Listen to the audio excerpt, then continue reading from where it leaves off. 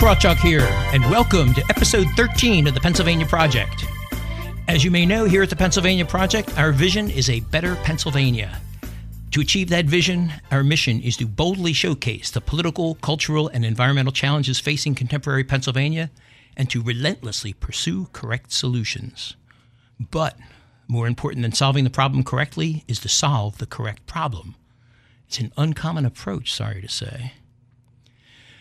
We have an outdoorish episode planned for today, and like all episodes of the Pennsylvania Project, it's divided into three parts: you, them, and me.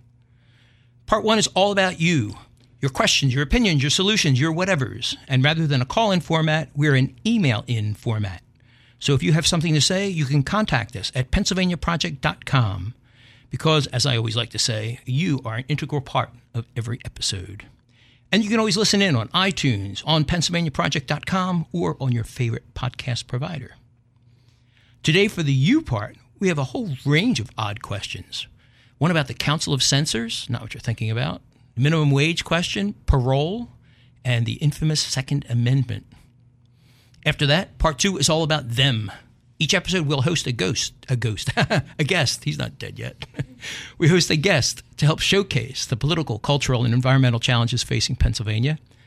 Our guest today is more of a cultural one with an edge of the political. Jeff Zick, co-founder of the Pennsylvania Cannabis Festival. And after that comes part three of the Pennsylvania Project, the me part, where it's my turn. Your caster, Ken Krawchuk.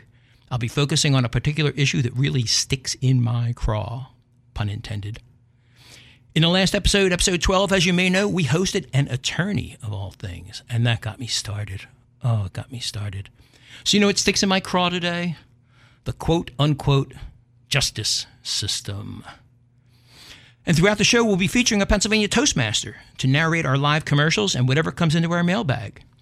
And today we have with us Rafiga Imanova from the Drexel University Toastmasters. Welcome to the Pennsylvania Project, Rafiga. Thank you for having me. Oh, it's great to have you here. What do you like about Toastmasters? Toastmasters gives me more power to speak as an international student. Uh-huh. And it gets you on the radio, too. Yeah, it does. You're the fifth Drexel Toastmaster we've had on the show here. Anyway, welcome. So let's dig into our mailbag. And our mission here is not just to complain, but rather to explore solutions. So what do we have today, Rafiga? So we have from Mark Balvin from Philadelphia. He says that I hear Ken wants to bring back an oversight committee that Ben Franklin used while he was alive. 2 representatives from each country to have more of an individual representation at the state level. I forgot the name of it, but it's a big sticking point for him. Yep. What Mike is talking about is the Council of Censors, and it's not that kind of a censor. Council of Censors was part of the original framework of government that was set up by William Penn when he first came to Pennsylvania. Back then, Pennsylvania was a sovereign nation just about, and Penn was effectively the king of Pennsylvania. He had the king's grant. He could do anything he wanted with it. So he set up this framework of government, and it operated like a trust, not so much as a government. So it wasn't really run by the people, but by some trustees. That was in the beginning. But what he did for going forward, he established a group called the Council of Censors, and that stayed with it too when he introduced the legislature. The purpose, the Council of Censors was elected once every 7 years. They would meet for a year or two, and there'd be 2 members from each county and 2 members from each city. Back then there was only Philadelphia. So there weren't that many people, maybe 30 or 40 people. Its purpose was to review the acts of the legislature, anything that went on in the prior 7 years. It could censure government officials. It could order impeachments, recommend the repealment of laws that violate the Constitution, in their opinion. And, more importantly, they were the only body with the authority to call a convention to amend the Constitution to fix any perceived flaws. And every 7 years they get together and they would cause a lot of mayhem. No surprise. Ben Franklin, a bit later than William Penn, he was a huge fan of the Council of Censors, and he used it a lot. He made sure it was included in the Constitution of 1776 when Pennsylvania declared independence from Britain. Well, the legislature hated it, as you might guess. They don't want people looking over their shoulders every 7 years saying, hey, here's what you did wrong, and we're going to pull it out. the council censors kept raining on their parade. So it was no surprise Ben Franklin died in April of 1790. The council died that very September with the Constitution of 1790. It took them less than half a year to kill Franklin's favorite piece of the Constitution. And this is what the questions about what Mike Baldwin mentioned. There's been a lot of talk about bringing it back, especially given how the Constitution is often ignored. And I want to do a whole show about that. Oh, that's going to be coming up soon. There's also some questions about the legality of the 1790 Constitution because they tried to push it through real fast after Franklin died. So that means that the council still exists, legally speaking. It may. But should we resurrect it? That's the question I hear a lot. But if I did, I predict the same thing is going to happen as if we had a convention of the states, which I talked about in episode 12. We freedom lovers, I think, would be outgunned by the professional politicians. And even if we succeeded, politicians today aren't following the Constitution as it is. What makes you think they'd follow any changes that we put in there? I just see it as another reason to vote libertarian. Keeps coming back to that, doesn't it? You got to vote libertarian. To quote Jim Morrison, the only solution, isn't it amazing?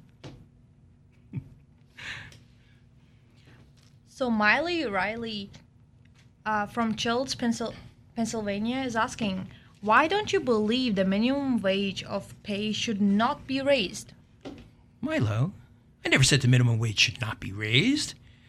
What I said is that the minimum wage should be eliminated. Why? Because minimum wage laws are counterproductive. Let me give you three clear-cut reasons why they're not productive. Reason number one, they cut off the bottom rungs of the ladder to success. The example I like to use is my youngest daughter. She was working at the local ice cream spot, Sprinkles. I love the place. You should go there. Great ice cream. If the minimum wage was doubled, as Governor Wolf has suggested, and as New Jersey just did recently, the odds are she wouldn't have been hired because they just can't afford it. The fact is, for every 30-something who receives a $15 an hour minimum wage, 2 teenagers are being left jobless, people like my daughter. It eliminates opportunities for training for our youth.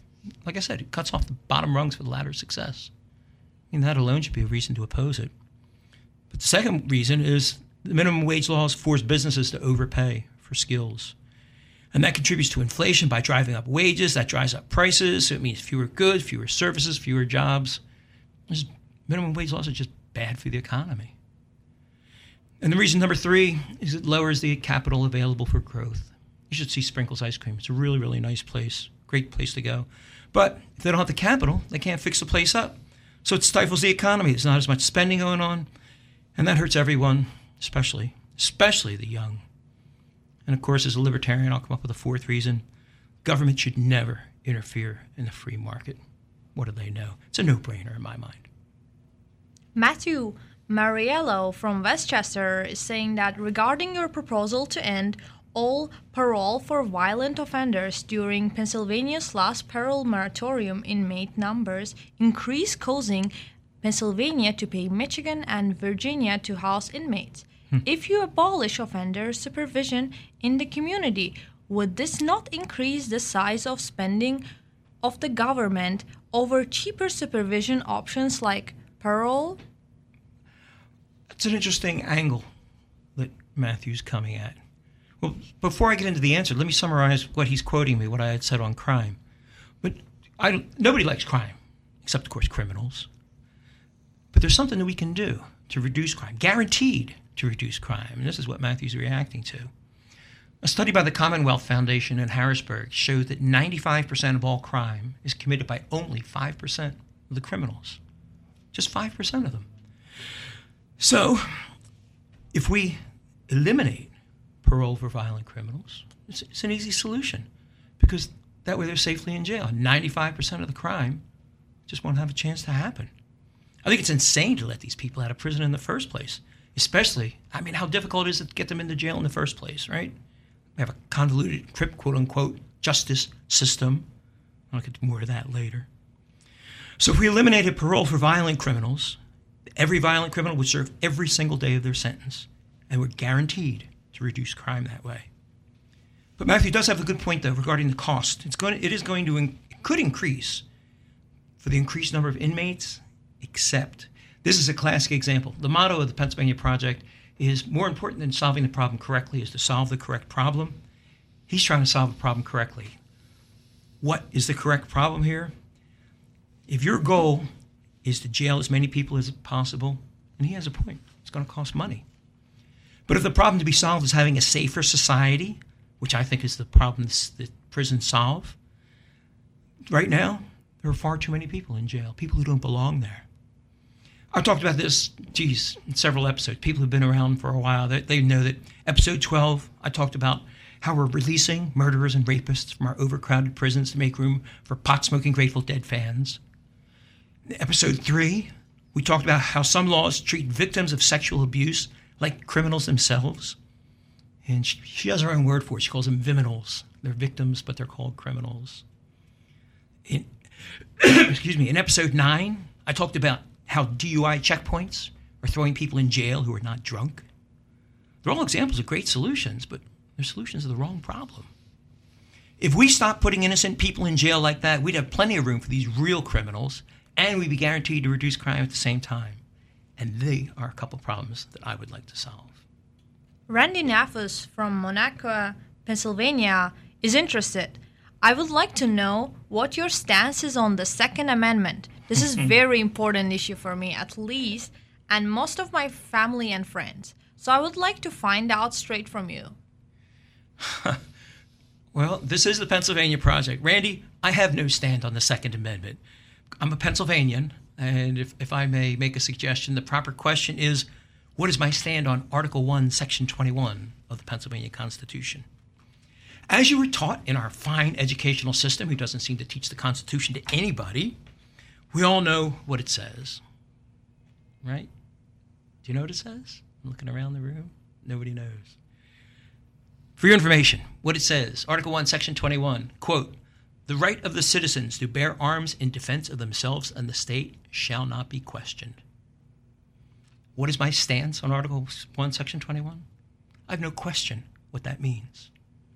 I went into this, I did a deep dive on this one back in episode 4 with our guest, Maj Touré. He's running for Philadelphia City Council as a Libertarian. Well, briefly, just touch on some of the highlights just to be able to answer Randy better. Why would I support the right to self-defense?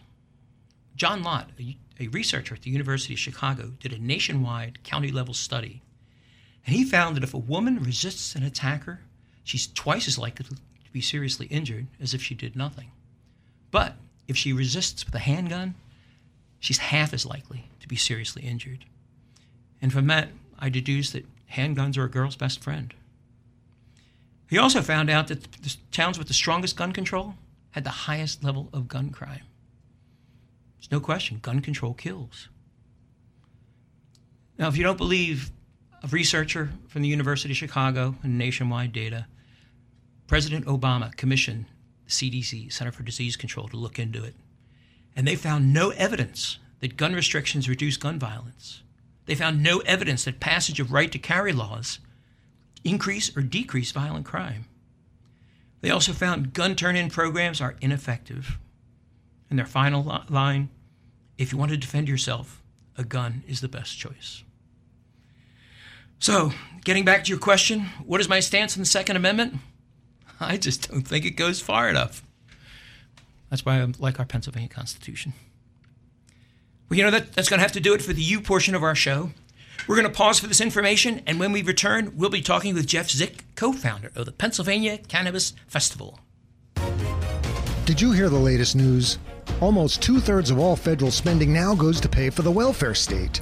More than $2.2 trillion, which just about equals federal income. Do you realize what that means? Virtually all tax revenue is now being consumed by the welfare state. But how do we rein in that runaway spending before it destroys America? The answer? The separation of society and state. That's the premise of the new novel Atlas Snubbed, an unsanctioned parody sequel to Ayn Rand's Atlas Shrugged.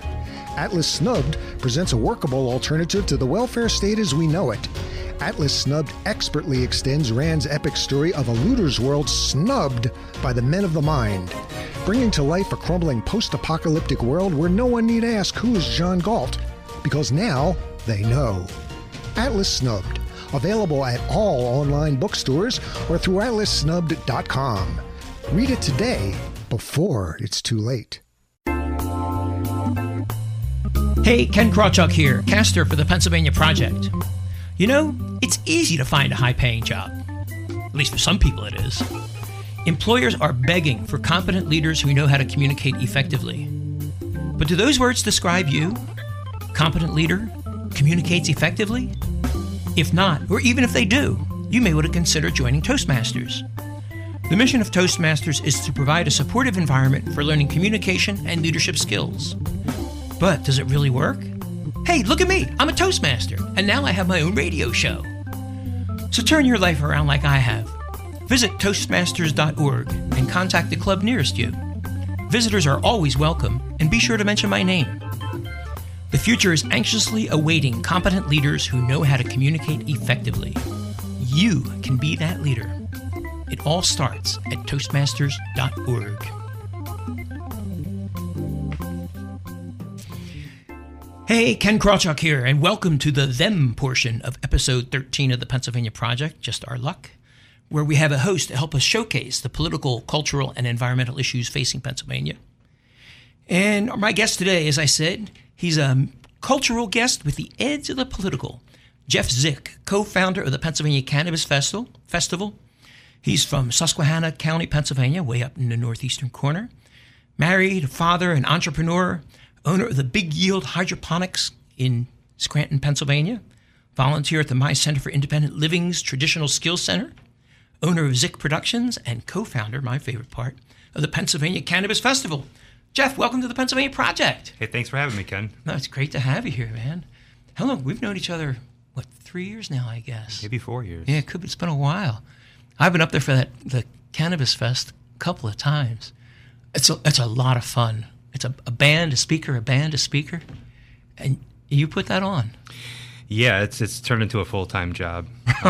Yeah, we work on it as soon as the event is over with. We're working on next year. Uh-huh. It takes a lot to keep an event running like that. Wow.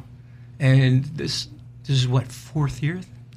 No, this will be our 6th year. 6th year. See, yep. I've lost count. Yep. So we're going to be running in between, and we used to do an annual event, and now we're going to be doing, an event in October, too. So to kind of have a 6 months apart between October and April works out well. Wow. No wonder you're winding up with a full-time job. Well, we're trying to create something, trying to create an economy around, the adult use market, and coming together. Uh-huh. I really like it because it's very, very family friendly. I mean, last time we were there, there were thousands of people?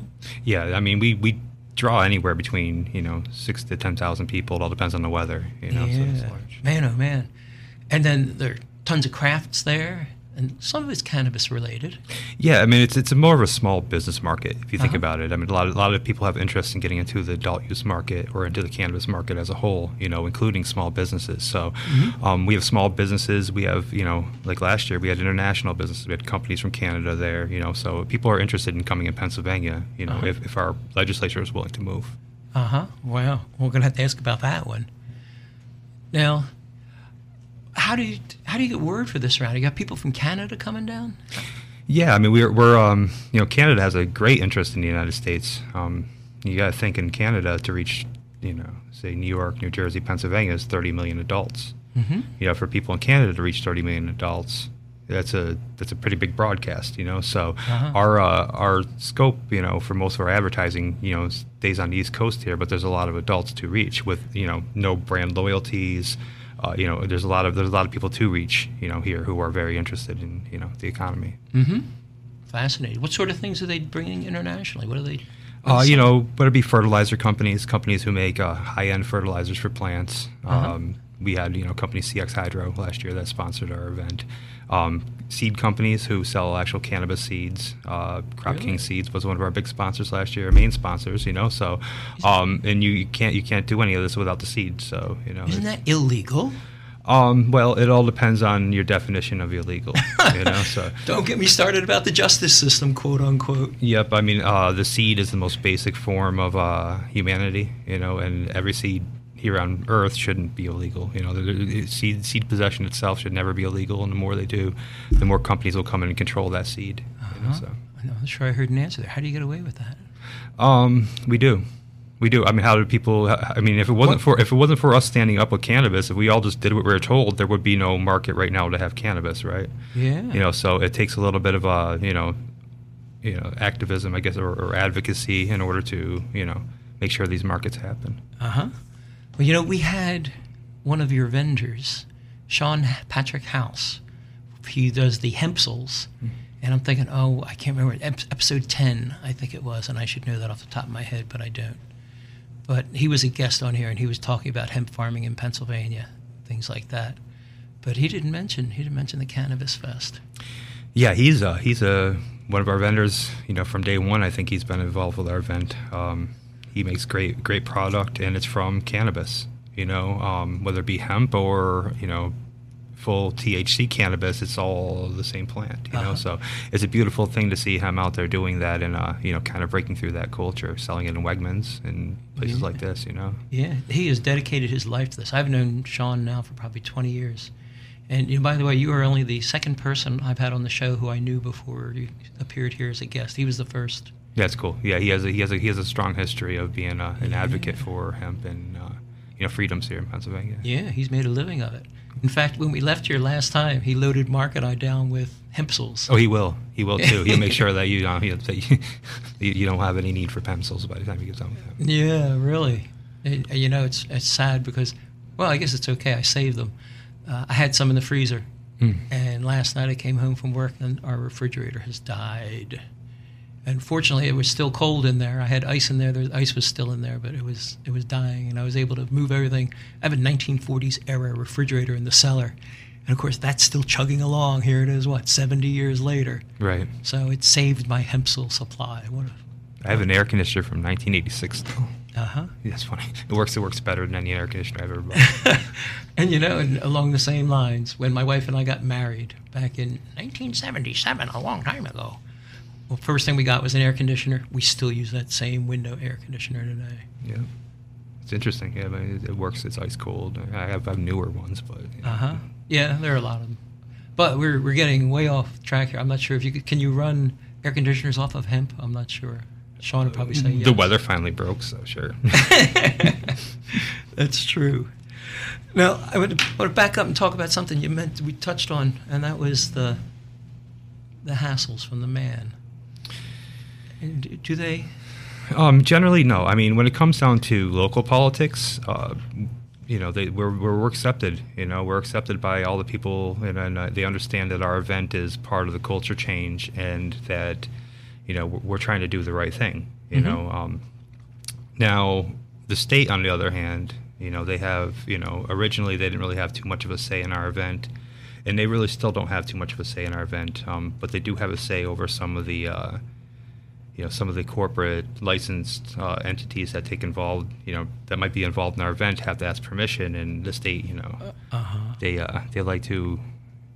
I don't know what the reasoning is for denying them or not allowing them to participate in our event, but they seem to do this often. Just like picking up trash alongside the highway, us going out and trying to adopt the highway. We actually adopted a highway once, picked up all the trash, and nice. Harrisburg wrote us a letter about 2 weeks later stating that we can no longer adopt the highway, so because of the word cannabis. Oh man.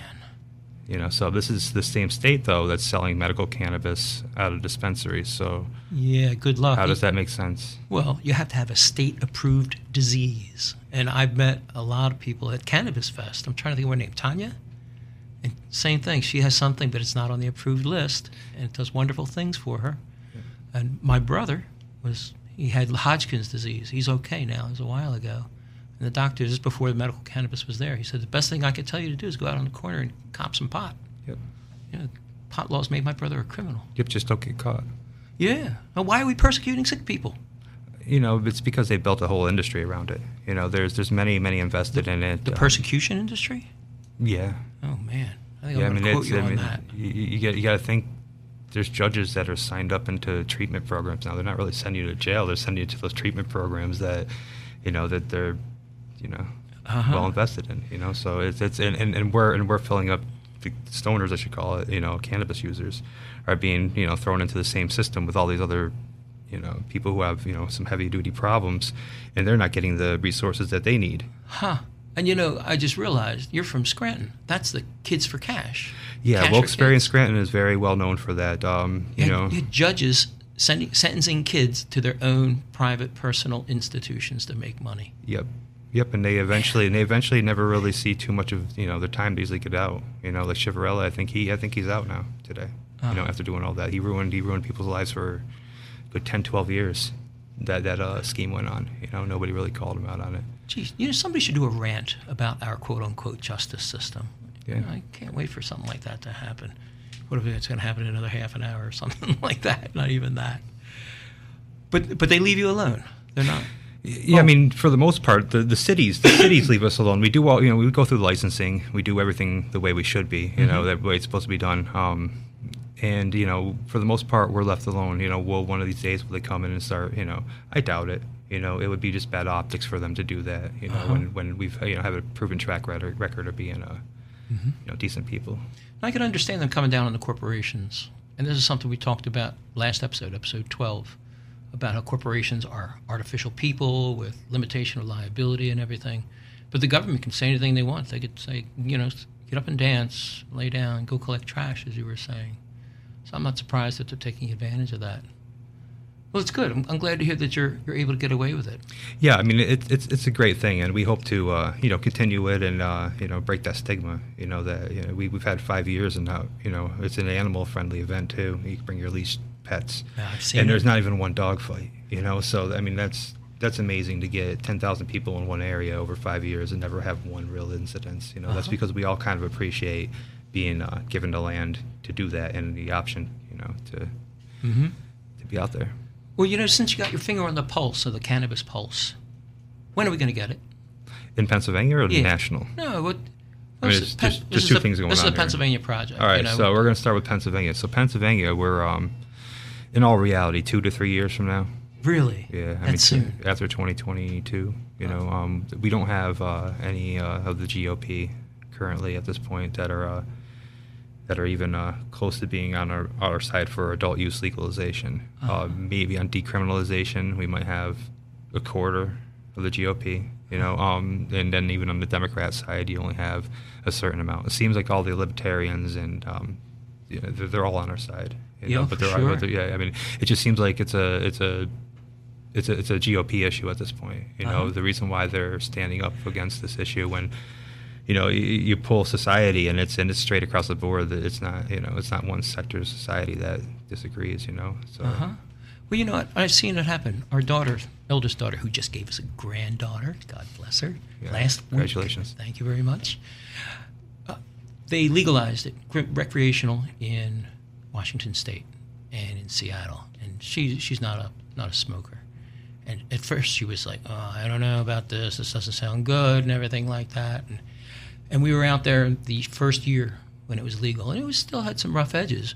But there was this thing driving around Center City. There's a hole in their law that says you're allowed to smoke in your home, in your car, but not outside. So somebody says, fine. They got themselves an old Greyhound bus, painted it green, and called it the Cannabus. And they just drive around town. People get on, they get off, and they get off. This guy sells munchies. But I was just there recently, and I said, so how's the marijuana thing here going? She goes, it's okay. So after the initial, negative reaction to it, it's like, the world didn't end. Yeah, and a lot of people base their numbers off of Colorado. You got to think Colorado was the first to do it. They were the mecca. Everybody went there, originally, and if you look at Colorado's numbers initially, they had some spikes, but as those, as the years went down, everything kind of leveled out and came down. Now Pennsylvania is not going to be one of those states that we're going to have a dramatic change here as soon as legalization happens. It's going to be, rather benign compared to what everybody thinks it's going to be, except for we're going to make a lot of tax money. Yeah, I know. Do you know, I actually said that when I was running for governor back in 2002, that if we legalized it, we could have eliminated property taxes if we just kept the street price the same. But I didn't get elected, so it didn't happen. My guest today, Jeff Zick, co-founder of the Pennsylvania Cannabis Festival, and you're listening to the Pennsylvania Project. I'm your caster, Ken Krawchuk, and we'll be right back with Jeff right after this information. Do you need a state inspection, emission testing, tires, brakes, exhaust, suspension work, or routine factory scheduled maintenance? For all of your automotive service needs, visit Wallace Auto Service at 700 East Haverford Road in Bryn Mawr, Pennsylvania. Wallace Auto even has a Phillips 66 gas station where you can fill up at a great low price. Check out Wallace Auto online at wallaceautoservice.com or call them at 610-658-9000. For over 16 years, Wallace Auto Service has been proud to serve the Bryn Mawr, Haverford area. Stop in, say hello, and fill up your tank at Wallace great low prices. That's Wallace Auto Service and Phillips 66 gas station at 700 East Haverford Road in Bryn Mawr, Pennsylvania, or give them a call at 610-658-9000. Thinking about getting your first tattoo? Maybe you're ready to add to that sleeve you started or cover up that one regretful choice. Put Samsi and his team of artists at Iron Wool Tattoo Club in Glenside, Pennsylvania at the top of your list. The team at Iron Will has plenty of designs to choose from. They can create an original design or work with a design that you provide. Call 267-893-7625 today to schedule your free consultation. That is 267-8VROCK, or visit them on Instagram at Iron Will Tattoo Club. Are you arranging your finances in the most tax-efficient way possible? Call Freedom Financial Tax at 866-401-1090 today to find out. At Freedom Financial Tax, we use creative tax solutions like infinite banking to make sure you're keeping as much of your hard-earned money as possible. Let Freedom Financial Tax help you out with comprehensive tax plan. Call Freedom Financial Tax now at 866-401-1090. Are you a small business owner always looking for referrals? Do you have a streamlined approach to generating new referrals? Contact Stephen Worley to learn the fast, easy way to generate new referrals. Stephen has an all-inclusive system that will help you generate an extra 5 to 10 customers per week without spending a single dollar on ads. You won't have to create a website, have pictures taken, or write a single ad. Stephen will take a headache out to process. Contact him at stephenworley.com. That is Stephen with a V. WERLEY.com.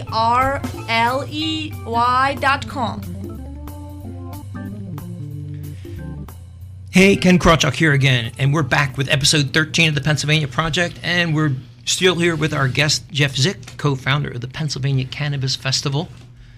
And we talked a lot about the Cannabis Fest. And there was a question that only got half answered, and that was, I was asking, when is legalization coming? And you said for the state, 2-3 years. Oh man, that'd be wonderful. What about the country? Is that going to beat the state? Yeah, that's going to beat our state. My guess, I'm just guessing here, but yeah, our state legislature, I don't see it. It could flop over enough where we get enough votes, but I just don't see us having enough votes right now unless we do a lot of work here, and I think that nationally it's going to go before, and in Pennsylvania we'll feel comfortable in making those decisions on our own, once nationally it goes. We'll see. Yeah, we're working hard, A lot of people, yeah. Yeah, I mean it's tough. There's a decriminalization bill out there right now, and we're not even sure if that's going to see the light of day again either. That was passed last session, but as you know, Pennsylvania works in 2-year sessions. And that was right at the end of the 2 years, and it's got to start all over. It came back as, I think, House Bill 123 or 132. The old numbers I have are 350, Senate Bill 350 and House Bill 50. Those are the legalization bills. Oh, you're talking about a decriminalization? Yep, decriminalization. But I'm just not- for less than 30 grams of flour and a certain amount of concentrates, there'd just be a fine process and a summary offense compared to a criminal citation, that they give you right now. It would give the officers an option of giving you. You know how options work with cops. So. Yeah, I don't want that. Don't we have the right to keep and bear plants? Oh yeah, absolutely. It's a God-given right, or whatever you'd want to consider it. It's nothing that and it's completely unconstitutional to keep us from that plant. You know, so. And you say it's God-given. I would say in some cases it's Jeff-given. Well, because I've been up there at the Big Yield Hydroponics, and you have a sign in the window, the hydroponics shop, saying medical cannabis cards available here. You do that? Yeah, we do. We have an indoor growing shop. We teach people how to grow their own fruits, vegetables, herb. Along with it, we do free sign-ups for cards. So we'll help you get signed into the Department of Health program in order to get you down the road, to a doctor to obtain your card. But the state doesn't make it very easy at all to do this process. That was my next question. That's why we do it. It's ridiculous that you have to have first of all you have to have a laptop to do it. You can't do it on your cell phone. I mean, we're in 2019. You can't. The state still hasn't figured this out. But so you first of all have to have a laptop, and then you have to have the extreme knowledge to go through the program. It's just untenable for some elderly and some low income people. So they come directly to our store. We'll spend 20 minutes working with them, getting on their where they got to go to get their card, and explaining everything they need to know about the program. Well, I'll say it again. Why are we persecuting sick people? I don't know. And then but to have the Department of Health to come back on us, it's kind of disheartening that we're all doing all this work, and then at the same time. My wife's a caregiver. She gets called by the medical office of medical marijuana personally to go take care of sick patients who are most of the time on the end of their life. Wow. But they won't allow the growers and processors to attend our event. So it just makes zero sense at all. Like how they're using us on one end and then on the other they're denying us for pretty much no reason at all. Really. And Mandy's sitting right here too. Very good job. Thank you very much. You're making life good for us all, especially for the sick people. She's a saint, and so she's we've run over 250 people, gotten them into the program within the last year. 250? That's a lot of faces to see, It's at one a day on average, one every work day? It's close. Some we do group things too, so some of them come in chunks, but we see at least 2 or 3 people a week coming in, looking for access into the system or information. They can't go to a dispensary and get that information because the state prohibits it.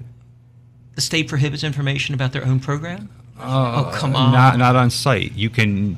You have to leave site in order to give information. You have to have permission in order to do that. Oh man! So it's very difficult. A lot of people go to the dispensary looking how to get into the program, and sometimes they can hand them a piece of paper, just kind of explaining on how to get in. But most part, our local dispensary sends them down to our store. Just go down there. They'll explain the program to you, get you into the system. That way, they can get into a dispensary. And for people who may be listening up there, where is Big Yield Hydroponics? We're on 127 West Market Street in North Scranton. Nice little neighborhood, It's just out of town. I have been there. Yeah. Now, you said 250 people, and they come in chunks, and you do classes? What is it? Well, we do classes too, but we either do, for the most part, we're there 7 days a week. So anybody can walk in during our normal business hours and get this service from us.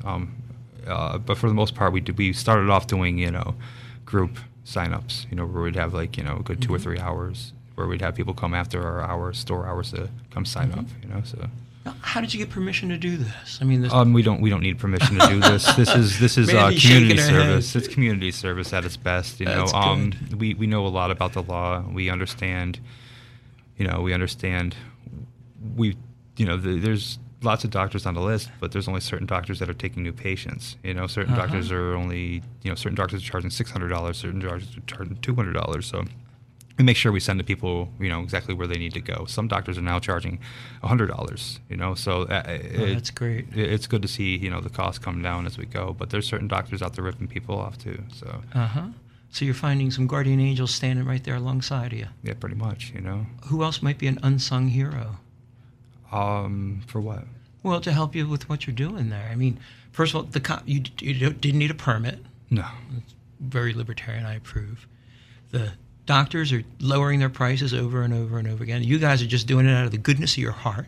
Yeah, there's a lot of people in Pennsylvania doing it out of the goodness of their heart. We're not looking to really make any money in this industry. We're looking to, get freedom. And then when freedom comes along, there's going to be lots of money making opportunities. But we have to get there first. And that's the number one key is just being decent people and getting across that finish line. You sound like a libertarian. Yeah, I'm a libertarian at heart for sure. That's what it comes up. But I'm playing in a system. Yeah. And unfortunately that system doesn't allow fair play at all, and it's not a fair conversation. Maybe it will be one of these days, but we have lots of uphill fights to fight. Yep. Well, as a libertarian, I believe you have the right to live your life your own way without interference, provided you respect the rights and property of others. Right, no, I agree. Golden rule on a political level. If you can follow that, you'll get along with just about anybody. I mean, it'll be a peaceful world. If that was the case, but I don't think that it's geared to be that way. I think it's geared to be that you're subservient to a system, that you're afraid to question that authority, that you're afraid to step out of the box, and they keep you that way. That way, their control. And control is okay because you don't want a crazy society. Right, but, we don't. No anarchy. But laws don't make sense. Some of the laws don't make sense at all, and we need to fix them. Especially the cannabis laws. There's people doing life sentences federally for cannabis. Not in our state. Nobody's doing state time life for cannabis. They're doing state for cannabis, but not life. But federally, there's people doing life sentences just for cannabis. I know. And it's insane. And we're paying for that. What's it cost for a prison cell in Pennsylvania? Is about $40,000 a year. Yeah, somewhere between $30,000 and $40,000. And I mentioned before, Philadelphia has prison caps, and there, as I like to say, releasing murderers and rapists to make room for pot-smoking Grateful Dead fans. Yep. And people say, don't say Grateful Dead, it ages you. I says, well, I'm not really a Dead fan. What am I going to say? Snoop Doggy Dogg? Yeah, I know, right? Definitely not a Snoop fan. I don't know. He's going around right now touring too, so. Is he? Yeah. Will he? Maybe come play Cannabis Festival, right? You gonna have him come up? Yeah, right. How about Willie? What's his name? Willie. Oh, we have Willie Nelson. Yeah. Yeah. No, we we have Willie Peso coming and playing for us. So that's kind of cool. But Willie Nelson. I think it might ruin the vibe too, because if he showed up, you might have. It'd be too big. Yeah. Imagine it's a free event. If anybody doesn't know, our event's always free to the public. And so I mean, it could be 10,000 people, it could be 100,000 people. Bringing Willie Nelson, it's 100,000 people, and your bills go up to the roof too. So it just damages the whole thing. No, forget Willie. We'll bring Willie to Pennsylvania when we legalize. There you go. And and I think he would come to celebrate with the rest of us for that one too. Absolutely, that would be pretty cool. Yeah, our goal, at the end of the day, really is I think we're going to go to, the Pocono Raceway or something big, something really big. If we have 200,000 people on a weekend, that's a lot of people. And this cannabis movement, it's it could bring that much people to an event. So it'd be great to land there. Too. Now, is there anybody else in Pennsylvania doing anything similar? Yeah, there are medical events, things. No. I'm talking about a party like you're having. No, I mean not quite. I think our event's very unique in that manner that it's just not us. It's we have a team and we all work together and we make sure all year long that we can bring this and we can build it, and it's starting to build into a large culture that it's nice to have around. Everybody looks forward to coming and seeing each other. So when the day comes, whether it's 1 year, 2 years, or 3 years, and Pennsylvania finally turns into a free state, you're the person. You're the one who's leading the parade, who's going to throw that party at the Pocono Raceway. It's going to be the official breaking of the ice to welcome Pennsylvania to freedom. Yeah, I mean, there's going to be a lot of people who want to come. I know. Pennsylvania, you have what? How many people in Pennsylvania? 12 million. 12 million. Oh, 8 million adults. Yeah. You got to think, even if you get 10% of those 8 million adults, that's a lot of people. It's a lot of people. We'd fill up that raceway and then some. Yeah, so it'd be nice. Good grief. Jeff, we're running out of time, and I always complain this always goes too quick, But I expect to be at the next Cannabis Fest, and it's usually on April 20th, 4/20, or thereabouts. So regardless of when you're listening to this podcast, mark your calendar for the next nearest 4/20. And it's at Nayaug Park, Nayaug, N-E-Y-A-A-U-G? Yeah, Nayaug, old Indian word for roaring brook. Nice. So it's a national historic site, too. It's beautiful. And it's beautiful. It's got a great gazebo in there, and you guys got great bands. And it's a good time, and it gave me an opportunity to meet you in the first place. Jeff, you want to get anything else in? Or, mention big yield hydroponics again? Yeah, anybody's welcome to come to our store in Scranton, learn a little bit about gardening. Big yield hydroponics. We're at 127 West Market Street. And by all means, please come to the Pennsylvania Cannabis Festival, our fall event and our spring event. It's free to the public and anybody's welcome. Excellent. Jeff, thank you. That about wraps it up for the them portion of the show. Thanks again to my guest, Jeff Zick, co-founder of the Pennsylvania Cannabis Festival. His very quiet wife, Mandy, who smiles anyway. Thank you for appearing on the Pennsylvania Project.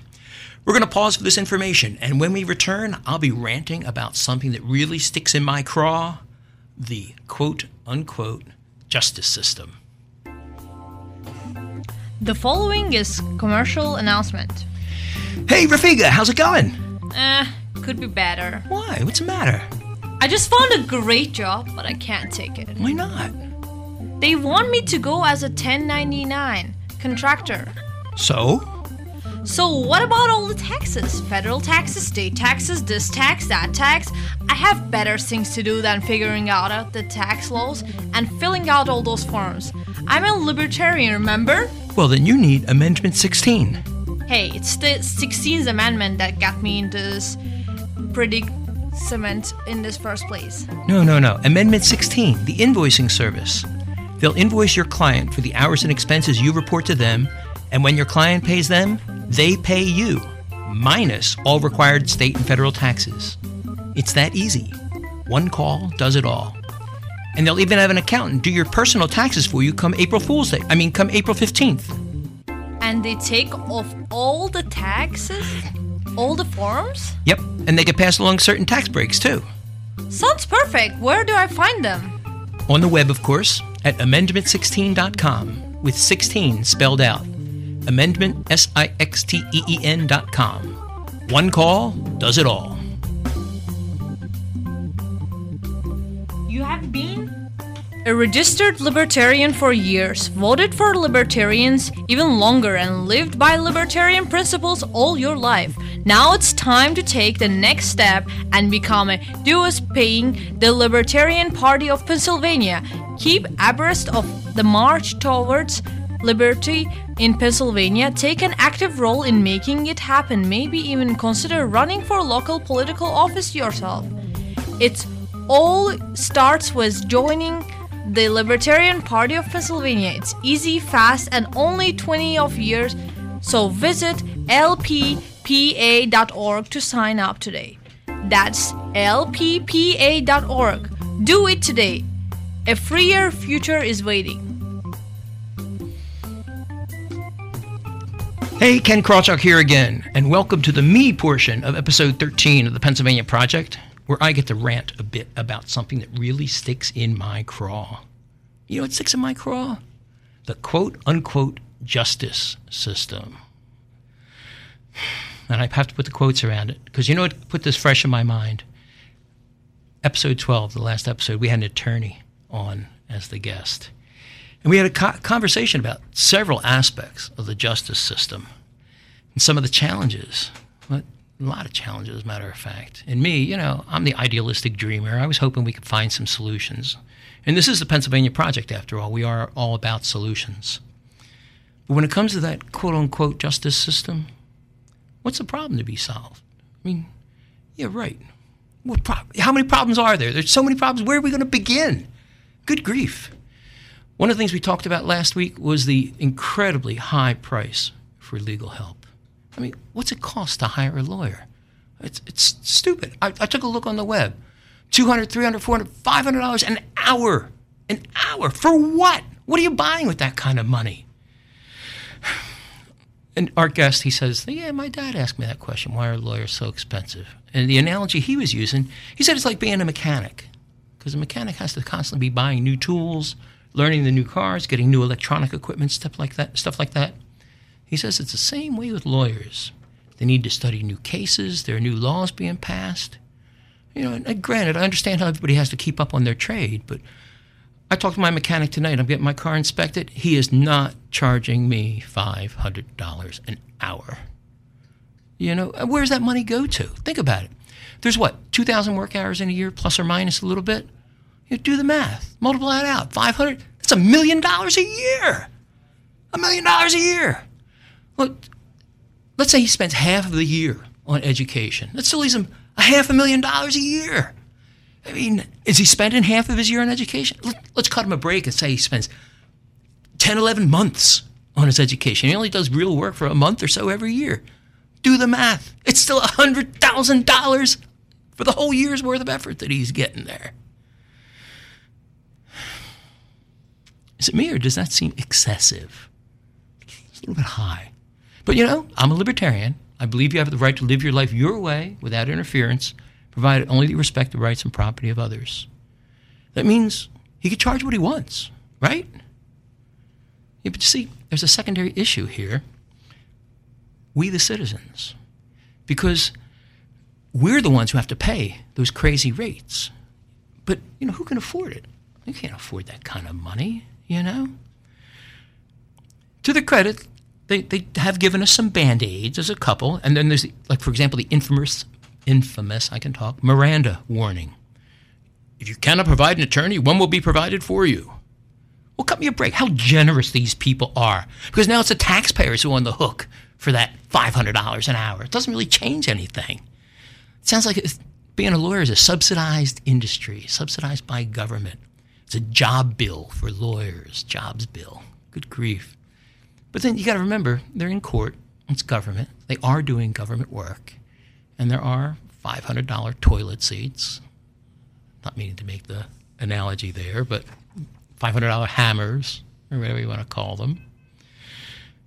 But even with that, it's almost impossible to get a court-appointed lawyer. You need to be indigent.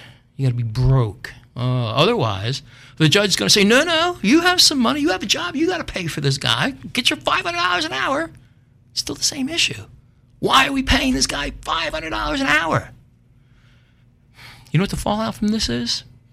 It means they have effectively barred a regular citizen from having any access to the justice system. That's why I say quote unquote. The lawyers have priced us out of the market. We just can't do it. If we have a problem, it's like, oh no. We hear from a lawyer, from somebody else's lawyer, oh no. Good grief. And to my mind, it sounds unconstitutional. I've read the Pennsylvania Constitution. Of course, they don't teach it in schools. Article 1, Section 13, part of our Declaration of Rights. It says, no excessive fines. $500 an hour is not excessive? Sounds pretty excessive to me. Right away they say, oh no, that's not a fine. That's what we bill you. Yeah, right.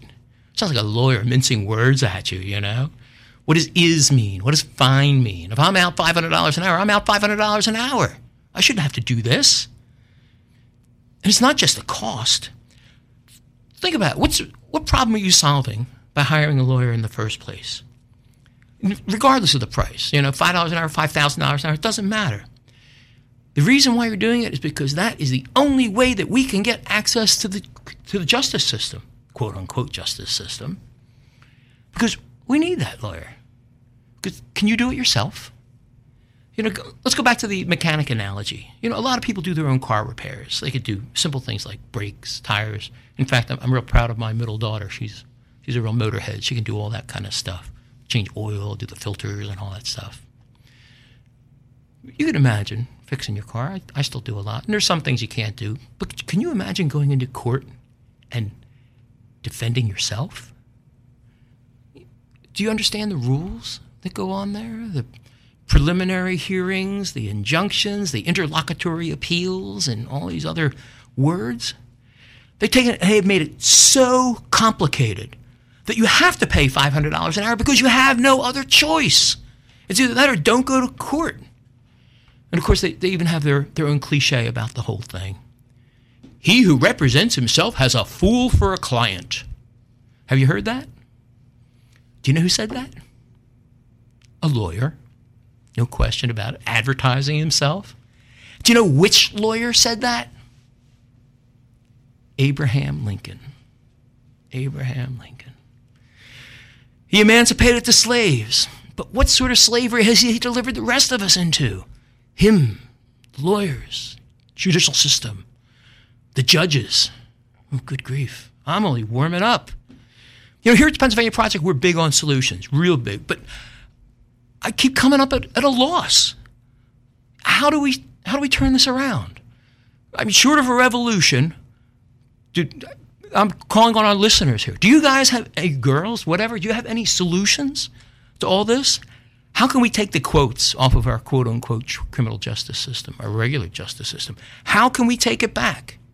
Send your ideas to me. Go to PennsylvaniaProject.com. Drop it in there. And I want to find out, can we free we the people from them the lawyers and take back our quote-unquote judicial system? And if you tried to practice law yourself, it's illegal. They'll throw you in jail for it. It's a monopoly. I'm going to have to stop right there. I can go on more and more. Let's leave it at that. Get in touch with me if you have a solution. I'd love to hear it. On that sad note, let's wrap it up for episode 13 of the Pennsylvania Project. If you have something to say, whether it's about the quote-unquote justice system or not, or anything at all, you can contact us at PennsylvaniaProject.com. And you can hear us there, too. You can hear us on iTunes, other popular podcast providers. We're all over the web these days. Hey, we're up to episode 13. We're doing great. Today's episode is courtesy of Amendment 16 Limited, recorded live at the studios of WWDB Radio, broadcasting at 10 a.m. every Saturday at 8:60 a.m. in Philadelphia, and released as a podcast every Tuesday morning at PennsylvaniaProject.com. I'd like to thank our webmasters, Stephen Worley, marketing guru Connor Dragotis, our featured Toastmaster narrator from Drexel University Toastmasters, Rafiga Imanova. Did I get that right? There you go. She's nodding. And somebody that I should have been crediting all along, who I didn't, Brett Kronberger, our radio producer. Our marketing guru, Connor Dragotis. I said it already. Our keyboard wizard, Joe the Pag. Executive producer, who didn't cough today, Mark Bazzacco. And me, your caster, Ken Krawchuk. Thanks for joining us, and I can't say it enough. More important than solving the problem correctly is to solve the correct problem.